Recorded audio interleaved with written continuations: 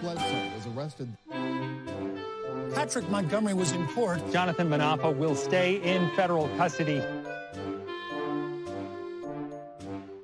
No, I don't take responsibility at all. Hey everyone, welcome to the show. So 58-year-old Oklahoma resident Anthony Griffith Sr. was found guilty of crimes he committed on January 6th. Griffith refused a plea deal and he opted for a bench trial. And during the trial, he claimed that he was just doing God's will at the Capitol. Griffith claimed that he was just there to pray for the unborn. And he told the judge, quote, "God is with me all the time. He ordains every step that I take." How convenient, right? So Griffith also claimed that he believed he had the legal right to enter the Capitol. And he said that he prayed before entering, and he said, quote, "You damn demons don't get to kill no more babies in this country.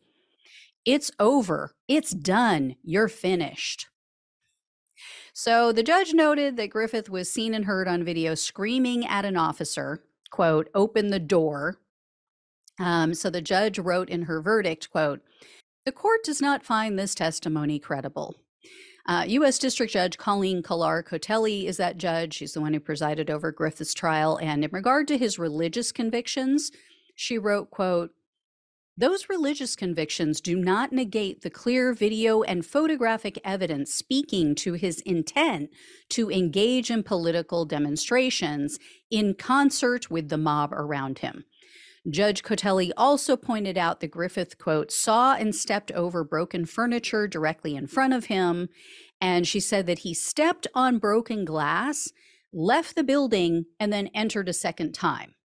Therefore, she stated, quote, "Beyond a reasonable doubt, Anthony Griffith knew on January 6, 2021, that his actions at the Capitol were unlawful." So Griffith was found guilty in all counts, which were entering a restricted building or grounds, 2 counts of disorderly conduct, and parading or demonstrating in a Capitol.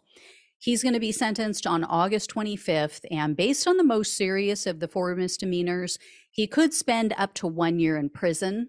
Judge Cotelli is definitely one of the tougher judges, so, it might be that much or close to it. This is going to be interesting. So I'll let you guys know how that goes down. Thank you so much for watching and listening. Please like, share, and subscribe. Please donate if you can. Love you all. Take care, and I'll talk with you soon.